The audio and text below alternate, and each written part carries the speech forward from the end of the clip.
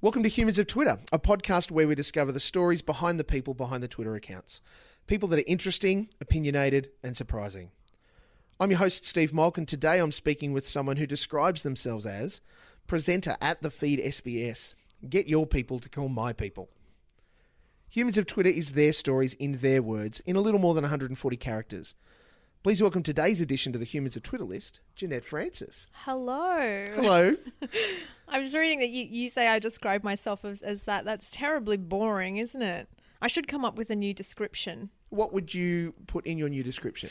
It's always tough. You know the amount of times I've tried to write a new description and then deleted it and then kind of just rested on this one, which is just very sort of neutral. And when I say get your people to call my people, nobody calls me. No. Nobody calls. My email's up there. Nobody emails me. Do you have people? I don't have any people. That's the other thing. I have no people. It's just me. Yeah. I answer the phone in an accent and pretend I'm a receptionist sometimes. So, Can I help you, sir? Yeah. And it's always a really haughty, like, oh, hello, can I help you? Jeanette is very busy. So, I'll just check. Yeah, exactly. In social settings, how do you introduce yourself? Hi, I'm Jan. I'll leave it at there, generally. You don't follow on, because the usual Aussie scenario is, Yeah. how you doing? What do you do? Yeah. That kind of thing. You Yeah. don't dive into that much? I mean, I never go, hi, I'm Jan. I do this. I always just kind of say, hi, I'm Jan. And inevitably, I guess the question when you've just met someone for the first time will come up, what do you do? And I always sort of say, I work for a show called The Feed on Yes. SBS. And they go, I'm sorry, what? The Feed? Is that a food show? Or the one that I get more often than not is kind of like look of sort of just pity and bewilderment. And then they go, yeah, see, I don't watch TV. Oh, I hate those people. And then I say, I don't watch TV either. And I work in TV. So How's lying working out for you? great. Lying? Oh, mate. Lie all the time. I'm lying right now. What are you passionate about? I am passionate about good television. I'm passionate about good writing. I think I'm hearing all of this stuff in my head before I say it, and there's the voice that's like, Jen, shut up. Don't say that. Say something far more interesting than that.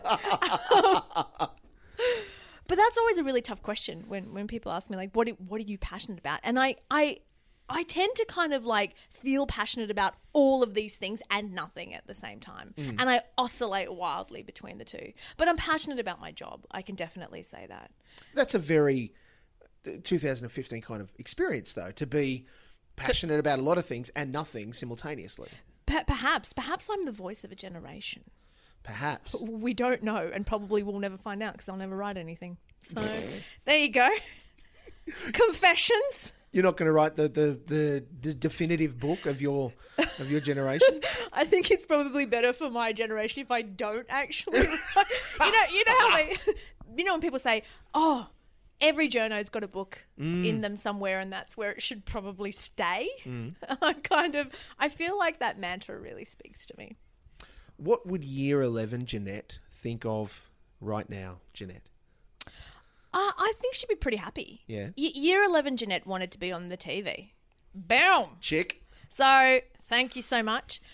I think I wanted to be an actor. Yeah, I probably wanted to do more sort of, stage and television and be an actor. And journalism was always like, I'm either going to be an actor or a journalist. And so yeah, I'm one of those, I think. Possibly both on the feed. Possibly even both. Possibly. If you can call that acting and or journalism. Oh, come on. No, you can. You can. I do take the piss, but you can. Yeah. Easily. Yeah, easily. Our show's good. Hello to everybody Yes. watching. Watch our show. It's good. I resonate strongly with that statement. Yeah. Lots of people do. I mean, lots of people who I speak to, which is like 15 or 20 people. Easily. Easily, yeah. No, they sort of say, oh, feed, great. Don't watch it, but great. You're like, oh, okay, well, that's not going to keep me in the job, is it? Like, compliments are not going to pay my wage, are they? Kind of thing. It's a government job. Compliments are your pay. Compliments are, I know. Yeah, that's true. It's a government job. I'm in it for life. The only way you're getting out is some controversial statements about Anzac Day. Yes, and I have no intention of making any controversial statements about Anzac Day. You heard it here first. You did hear it here first, yeah. 2016 Anzac Day is Yeah, I know. months away. They're going to play this piece of audio. And last year, Jeanette Francis said that she wasn't going to make any controversial... it's going to come back to bite me in the butt, yeah. So, high school Jeanette wants to be on the TV. Do you then proceed or progress to, I want to go to NIDA or I have to go to uni? Like, how does that then get you into journalism? Well, I always sort of... Those two things were always kind of definitively, I guess, where I wanted to go. And initially I thought, I really do want to get into NIDA. But I ended up going to Sydney Uni and doing an arts degree or studying arts first year there. Yes. And for me, acting was never... I mean, as in... my parents just never thought it was a real job. Sure. So they were always like, oh, why don't you do law? Why don't you do journalism? What are you going to do when you go to Become NIDA? an accountant. What is this acting kind of thing? My dad's an accountant. My sister's an accountant. You come from a family of numbers. I come from a family of numbers, and they do my tax for free, which is great. Amen. So advantages. But I think I sort of ended up at uni sort of doing arts and then transferred from there to a Bachelor of Communications. Yes. And then kind of, it sort of just went from there, and it felt like a really kind of natural, right sort of thing to do. So that's how it kind of ended up. And then I sort of ended up on this show, which is closer to, or moving in the direction of, slightly more dramatized or skits or comedy. There's a lot more in that than what there is in, obviously news and current affairs. There are no skits in news and current affairs. There should be more. In fact, should be more. Don't you think, though, that many would suggest that a current affair is actually more skits It's comedy than actual current affairs? I have never heard anybody suggest that to me, but I imagine that there would be people out there who may make that suggestion. Yes, but we're not here to dissect current affairs. In the defence of current affair, I have observed many of their stories and enjoyed. And sometimes I think I would make a good current affairs journo. They get to have a lot of fun. They do. Would you? They're out there doing consumer report. I'd test 2 different laundry powders happily. Would you chase dodgy tradie / landlord down the street in heels? In heels, no. Because that was a highlight for me. Jenna Hudson recently did a story where she was chasing some dude down the street. She was rocking the heels. She was doing the Jurassic World thing. That is commendable. Yeah. That's commendable. I probably, if someone said to me, would you like to chase a tradie down the street or not? I'd probably go not. That's the end of your ACCA career. I know. And this is why I'll never be hired on a current affair. I don't do the street chasing. How do you describe your experience of family? Tough questions today, okay? Right to the quick. Beautiful. Beautiful, loving, supportive, vital. All of these things with my family. Fun, yes. Funny. My sisters are very funny. My mother's very funny. We get along really well. And I think at the end of the day, when things don't when there are issues or when there are, spats or when there are disagreements, everybody's always wanting to resolve it. Yes. Everybody's always wanting to get over that hurdle as quickly as possible and kind of, put everything on the table and work towards making it better. Does that... That rarely happens, though. Can I just say? Well, this might continue on from that then. Does that mean when there's conflict within the family that it's big and loud?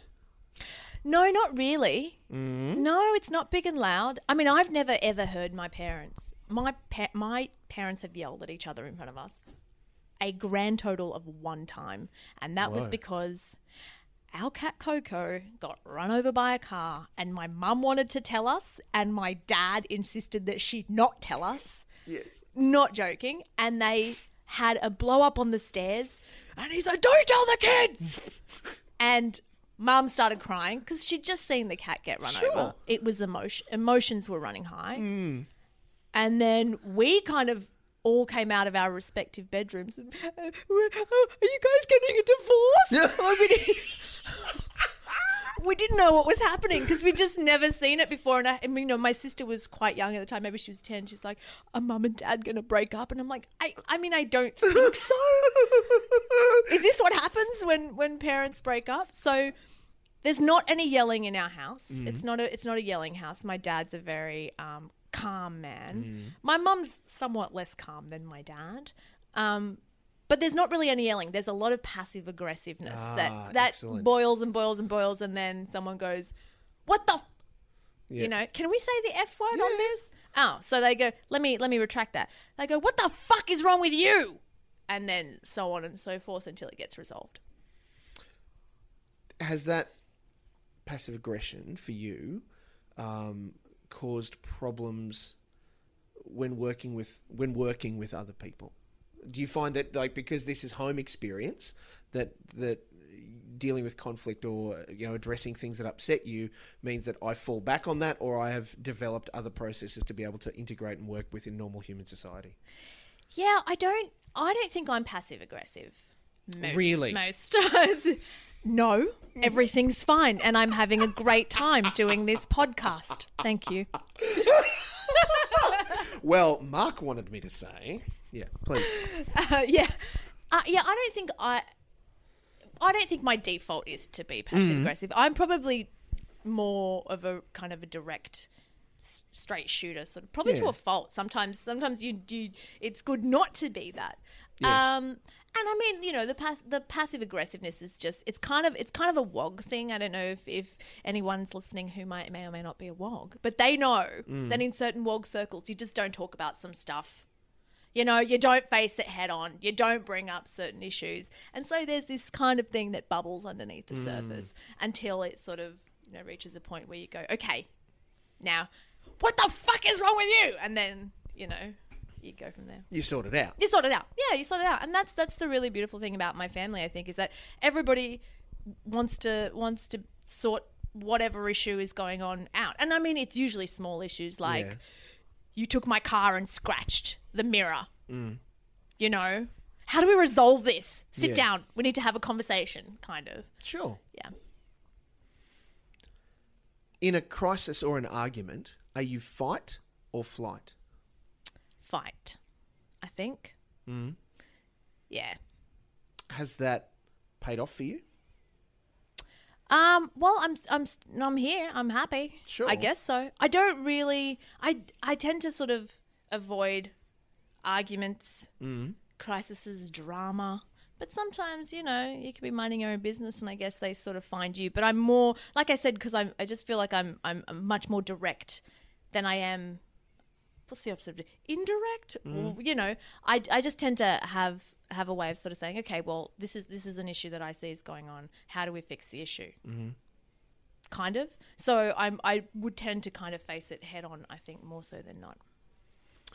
When those crisis or that argument is someone else, it's not you involved, but you're near it. Are you the kind of person that will comfort, console, or egg on the situation? I've always thought that if, you know how we just have, Australia's just full of racists on buses? That's specialise in it. Yeah. I love, and that's just a universally accepted term, like, Australia, full of racists on buses. And you're like, yep, go on, yep. We're exporting it Yeah, we're Part of the exporting. TPP. Yeah, it's now like racists on the TGV in France. Anyway. So I've always sort of thought to myself that if I was ever in that situation where there was a mad racist on a bus just like ranting, I was always like, gee, I wonder if I would kind of, because I always watch those videos and I'm like, how come no one else is saying something? They're listening. They can hear this just as much as everybody else. Like, why doesn't someone just stand up and go, hey, dude, shut the fuck up, you know? And so I've always thought, I wonder if I would do that. Like, that would be something that I would just be sitting there going, oh, man, I really just want to tell that person to shut the fuck up. But I do sometimes wonder, because I've never been in that situation, what I would actually do. So going back to your question, would I console? I'd like to think that yes. I'd like to think that I would count to 10 before getting involved in an argument that's not mine in the first place. Yes. And then if it was really bad, or you could see something, you know, something really shitty about to happen, then maybe just kind of a gentle, hey, what's going on, guys? type thing until they turn around and tell you to stay the fuck out of it. And then afterwards you'd be like, send an email, you know, are you okay? Yeah. Kind of thing. Yeah. Unless it's for sport, and then that's okay, right? What for sport? Like if it's just fun, that clearly they're having a bit of a fun niggle at each other, and it's like, yeah, I can be involved in that. Oh, right. Like if if someone's like taking the piss out of someone Sledge else. from the side. Sledge from the side. Oh, look, I'll put my 2 cents in every now and then, sure. Yeah. I'm not one to shy away from sledging people, making them feel bad about themselves. Well, that's a national pastime. National pastime, yeah. What challenges you? My work. Yeah, I find my work challenging. Good challenging. You know, in always trying to come up with new ideas, trying to come up with new ways to you know, get those ideas out there. What challenges me? I don't know. I sort of... That's a good question.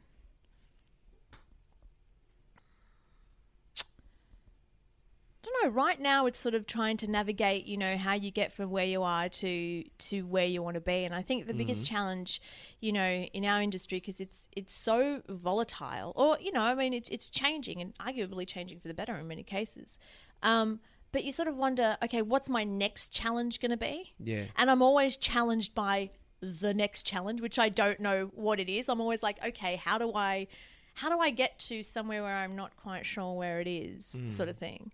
If that makes sense, which I'm listening to it again in my head, it totally doesn't. But, yeah, short answer, my work. Where do you want to be? That's it. That's also a good question. I would like ultimately, I guess, to... I love being able to produce work pieces. I love being able to produce pieces that are like quirky, pieces that have, you know, a kind of a consumeristic angle or something kind of interesting about the people that I chat to. Yes. I also like producing long form sort of stuff. So it's this idea of kind of just producing pieces of work that I would like to continue for a while, I think. But the question is, well, do you continue doing that for, and we're talking, you know, 10 years down the track, like, do you continue doing that for a network? Do you work for yourself or go freelance? Do you start your own company? Do you work for a private kind of company?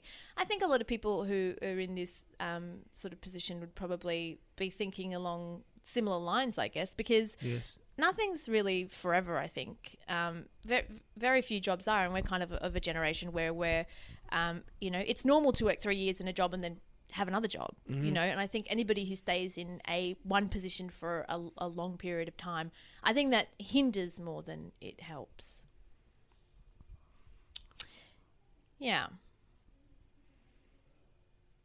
Have you come up against, especially considering that, like we joked about before, you know, you're in the job for life, it's a government organisation, blah, blah, blah. Yeah. Have you come up against that kind of, let's call it entitlement, I'm not sure that's the word, but I've got a job, I'm doing fine. No. The feed is the longest. I mean, I've been at SBS for a while, but the feed is the longest job that I've ever had continuously, because I've jumped from department to role to role I moved overseas twice and just kind of like quit. I went, so like, I'm moving, is that going to be a problem? And they're like, well, yeah, kind of. And I went, sorry. And then, you know, moved overseas for a year and a half and then kind of like scampered my way back. I was like, hi, you know. But no, I've never felt like, oh, you're in this job, you've got this job, you know, forever or for however long you want it. Because, you know, it's such an innovative space. Yes. You know, content. And I'm doing the inverted commas thing. You guys can't see that, but You know, it's doing air quotes. I'm doing air quotes. So air quotes, content. It's such it's because it's so rapidly changing. You know, the skills are rapidly changing, so I don't think you can really sit on your hands, especially if you want to, you know, keep doing bigger and better kind of things. It's also uncomfortable. Sitting on your hands is terrible. No, I would not recommend that you sit on your hands. No. You went overseas once? Twice. So yes, but the first time you said you went, I'm going by, and came back at some point. Was the second time a similar experience, or was that overseas for work again? So the second time that I moved overseas, I moved overseas initially to do my last year abroad in France. Yes. And then I was just sort of working like really part-time, like in the news library, just doing data entry. I was still at university. So that was always just going to be a part-time job, Yep. and they knew I was leaving at the end of the year. And they didn't really care. They were like, okay, see ya. We weren't actually paying you. Yeah. It's like, what are you Are you working here? What are you actually doing here? But yeah, I sort of started out doing night shift, working overnight, sort Yes. of just logging, stories into the library. But so I moved overseas, came back, and luckily they sort of had a position going online. Yep. And the second time I moved, I actually moved to work with UNICEF in Bangladesh. So I moved and lived there for a year. Wow. Yeah, and it was kind of something that I'd sort of been wanting to do, because this is, I've always had an interest in aid and international development, and, Yes. wanting to kind of to be part of that, I suppose, in a way. And so at that point I was like, if I don't do it now, I don't think I'm not really going to do it. Sure. Maybe. And the thought of not doing it was much worse than the thought of going, I'm going to have to leave my job and move overseas. Yeah. So it was sort of similar. I said, hey, I've applied for this job. I got this job. I'm going to have to. And they're like, oh, your contract's not up. I'm not. I said, I know. I'm going to have to terminate my contract, sort of thing. And they were like, okay.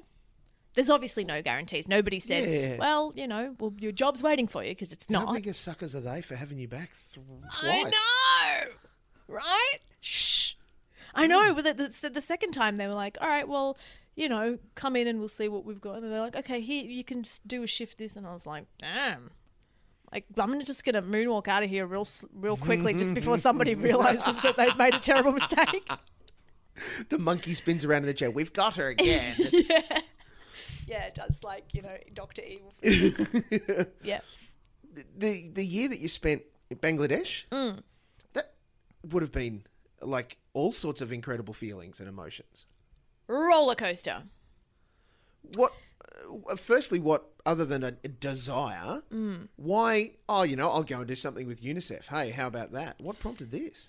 Well, because like I said, I've always sort of had an interest in international aid, in development. I was tossing up for a while doing a master's in development studies, in international relations. Yes. And so this was kind of like part of that particular aspect of my interest. The reason I went to Bangladesh was because the job with UNICEF, and it was a communications role with UNICEF, was in Bangladesh. Yes. So for me, I was like, I can go and live anywhere. It's fine, Applied for this job, got the job, moved to Bangladesh. Yep. Yeah, and it was Bangladesh is. Woo! It is not for the faint-hearted. It's so.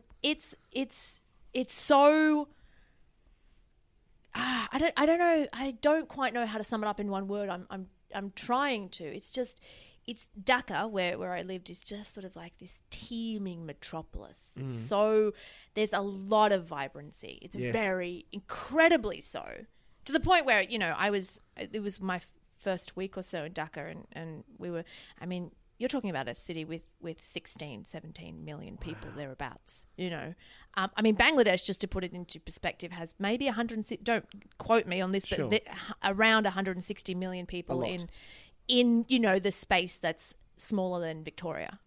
Wow. So that's the perspective. 160 million people in something smaller than Victoria. It's like 8 Australias. It's like, I'm going to let you do the maths there, because my brain's going no functione on that but one. it's close. But yeah. Let's not do maths for the rest of this. Don't dwell podcast. on this. Yeah, don't dwell on the facts. So I remember, like, my first week there, we were going to and from the house to the UNICEF office, and there's all these people, and I thought, there must be something on. It looked like, honestly, what I thought it was, I don't know if any of your listeners or you yourself have been to New Year's Eve in Sydney. After the fireworks, It's crazy, right? everyone streams out of the harbour, right? And so you get these streams of people just like walking the streets, and that's what it looked like. And so I was like, in my mind, I'm like, obviously there's an event here, right?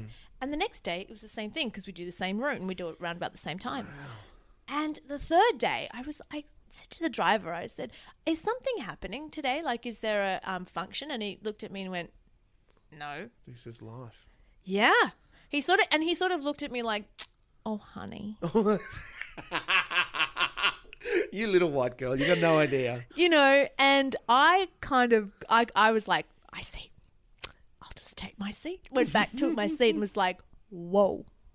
So, yeah, that's I don't know if that's, you know, if people are getting a mental image of what that is in their mind, but it's colour, so much colour. Not just, I know this is going to maybe sound like a silly thing to say, but the clothes are extremely colourful. The buildings are colourful. They've got little green kind of tuk-tuks that go in the street. People are walking back and forth. You know, it's extraordinarily vibrant.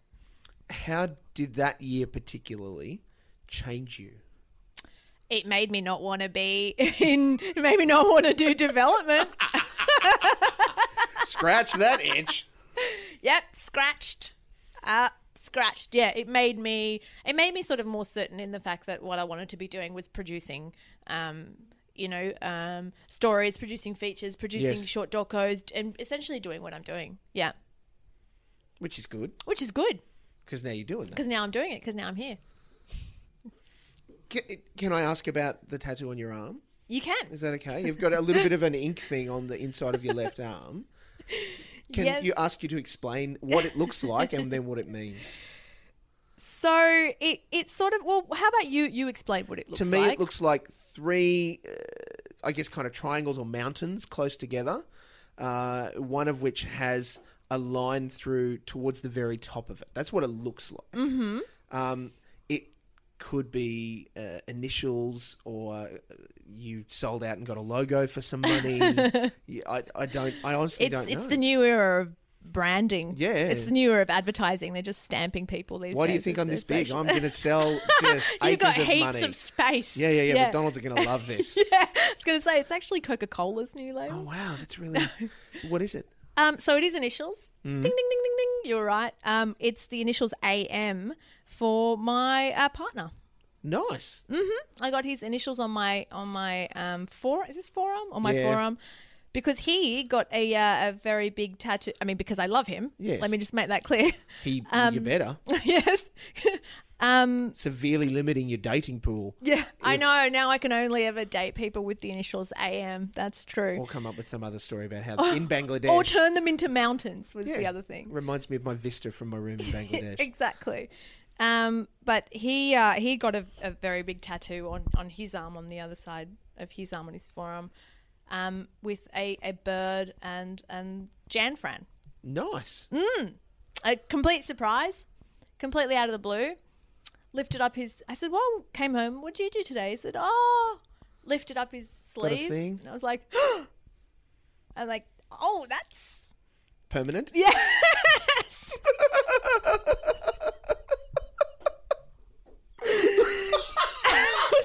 That was my initial reaction, was like, because, you know, we've got a mortgage together, we live together, we have, you know, we do a lot of things together, but nothing says permanent as like a tattoo does, I think. So it was like, oh, wow, it's a beautiful tattoo. I love it. Was that his first bit of ink? No, he's very inked. He's a very inked gentleman. We actually have another tattoo. We've got a matching tattoo of a cat, of a cat face. I don't know if I cannot believe I'm doing this, but I don't know if you can see it there. It's just under my, the inside sort of right bicep area. Yeah, that's the very crudely called tuck shop arms, which he said to me. Are you sure you want to get it there? They're only tuck shop arms later. Yeah, I have taken that into account. We'll see what happens. At which point that'll look more like a very big tiger. Exactly. Just like turn it into a lion, mate. Mouth open type thing. Yeah. Devouring its prey. Yeah. But we got that. We got those tattoos. He's got the same one as well. Which is, this is getting more and more insane. I've realised this story. The tattoo is actually of this watch that I'm wearing. Wow. It's a cat watch. It is a cat watch. It is a cat watch that I was wearing on the night we met, basically, and I lied to him, and I said that I was highly considering getting this tattooed. Yes. And I said, oh yeah, he asked me, do you have any tattoos? Because he loves tattoos. He's very inked. And I said, oh, I've got this tattooed, which I didn't. I don't know why I lied. Maybe because I thought, I'm never going to see this guy again. Yeah. It's all good. And then it got to a point where I'm just like, look, I know I said I had this tattoo. I lied, and I don't know why I lied. And he was like, all right, that's weird. I'm like, yeah, that's very, I'm weirding myself out. And then he said, you know, and then we were actually at a mate's place who does backyard jobs.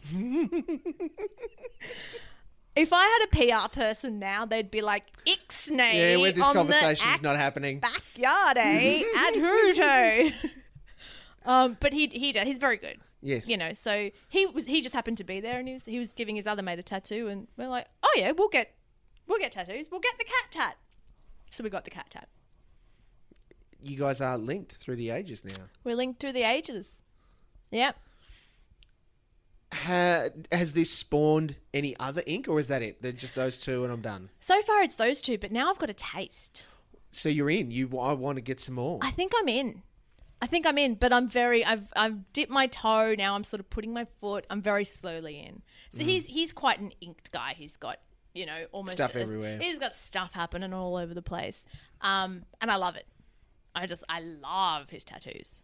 And now when I notice, so he's bearded. He's got a beard and he's got tats. And one of my favorite Instagram pages for a long time was Beards and Tats, which was just photos of like hot dudes with beards and tats.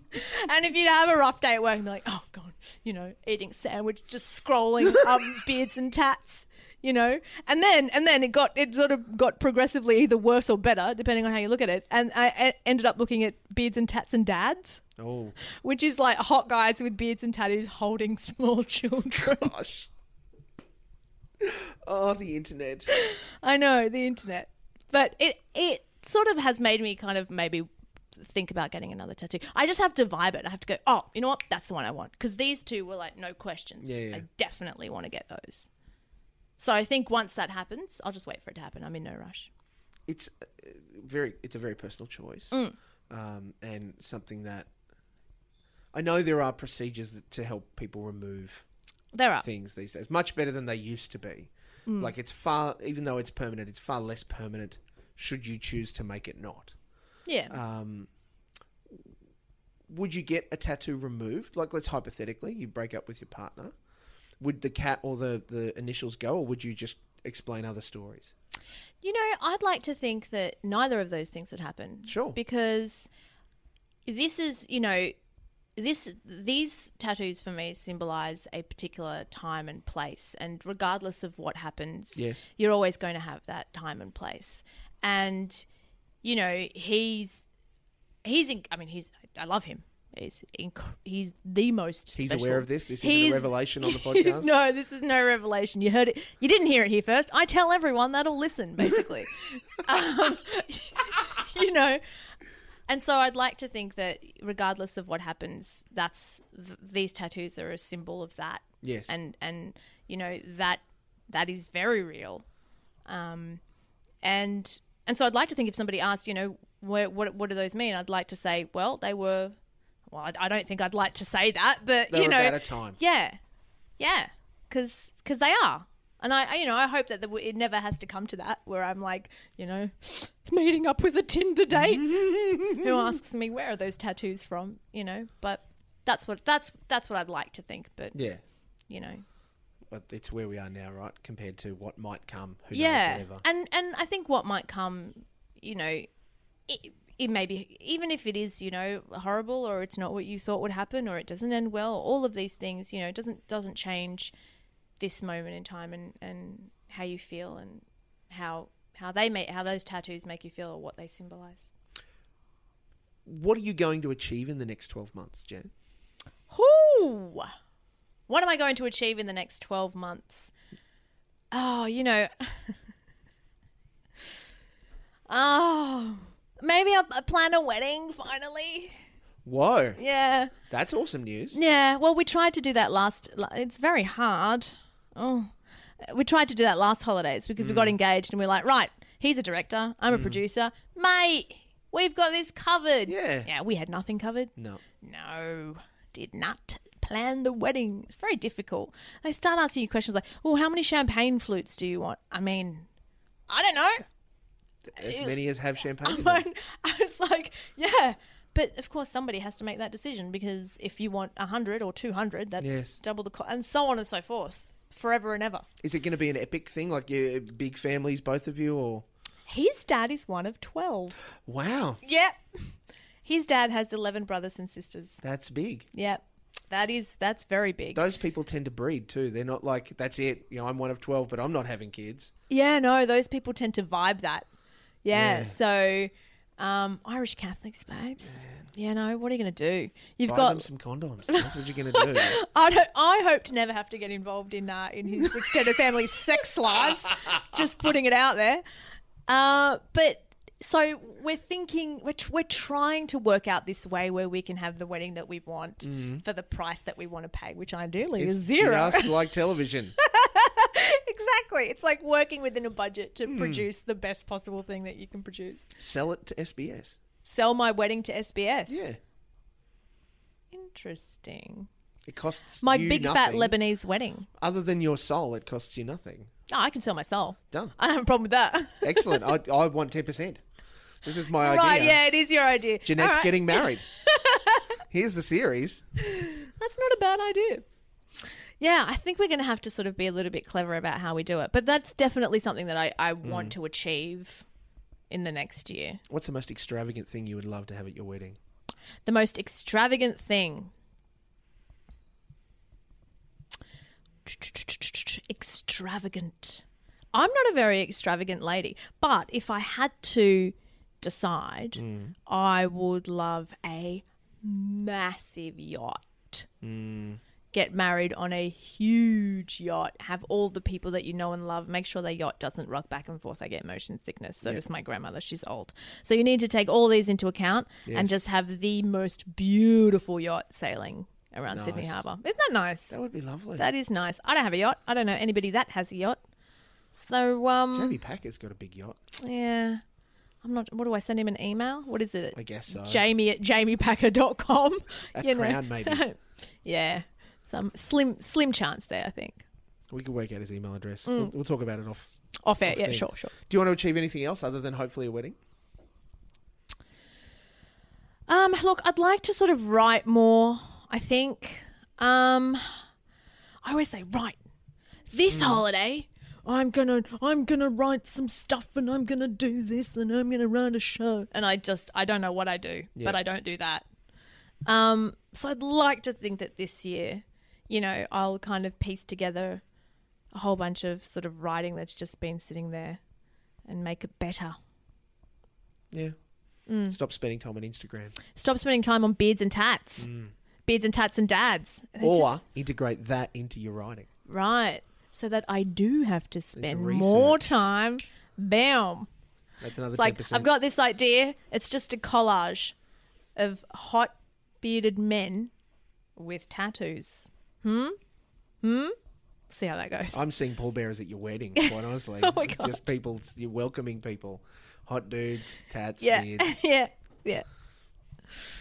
Well, Jeanette, thank you Thank for you. sharing what you have. I want to say you're highly valued and what you've shared today is really special. Thank you for doing that. You're very welcome. Thank you. I had fun.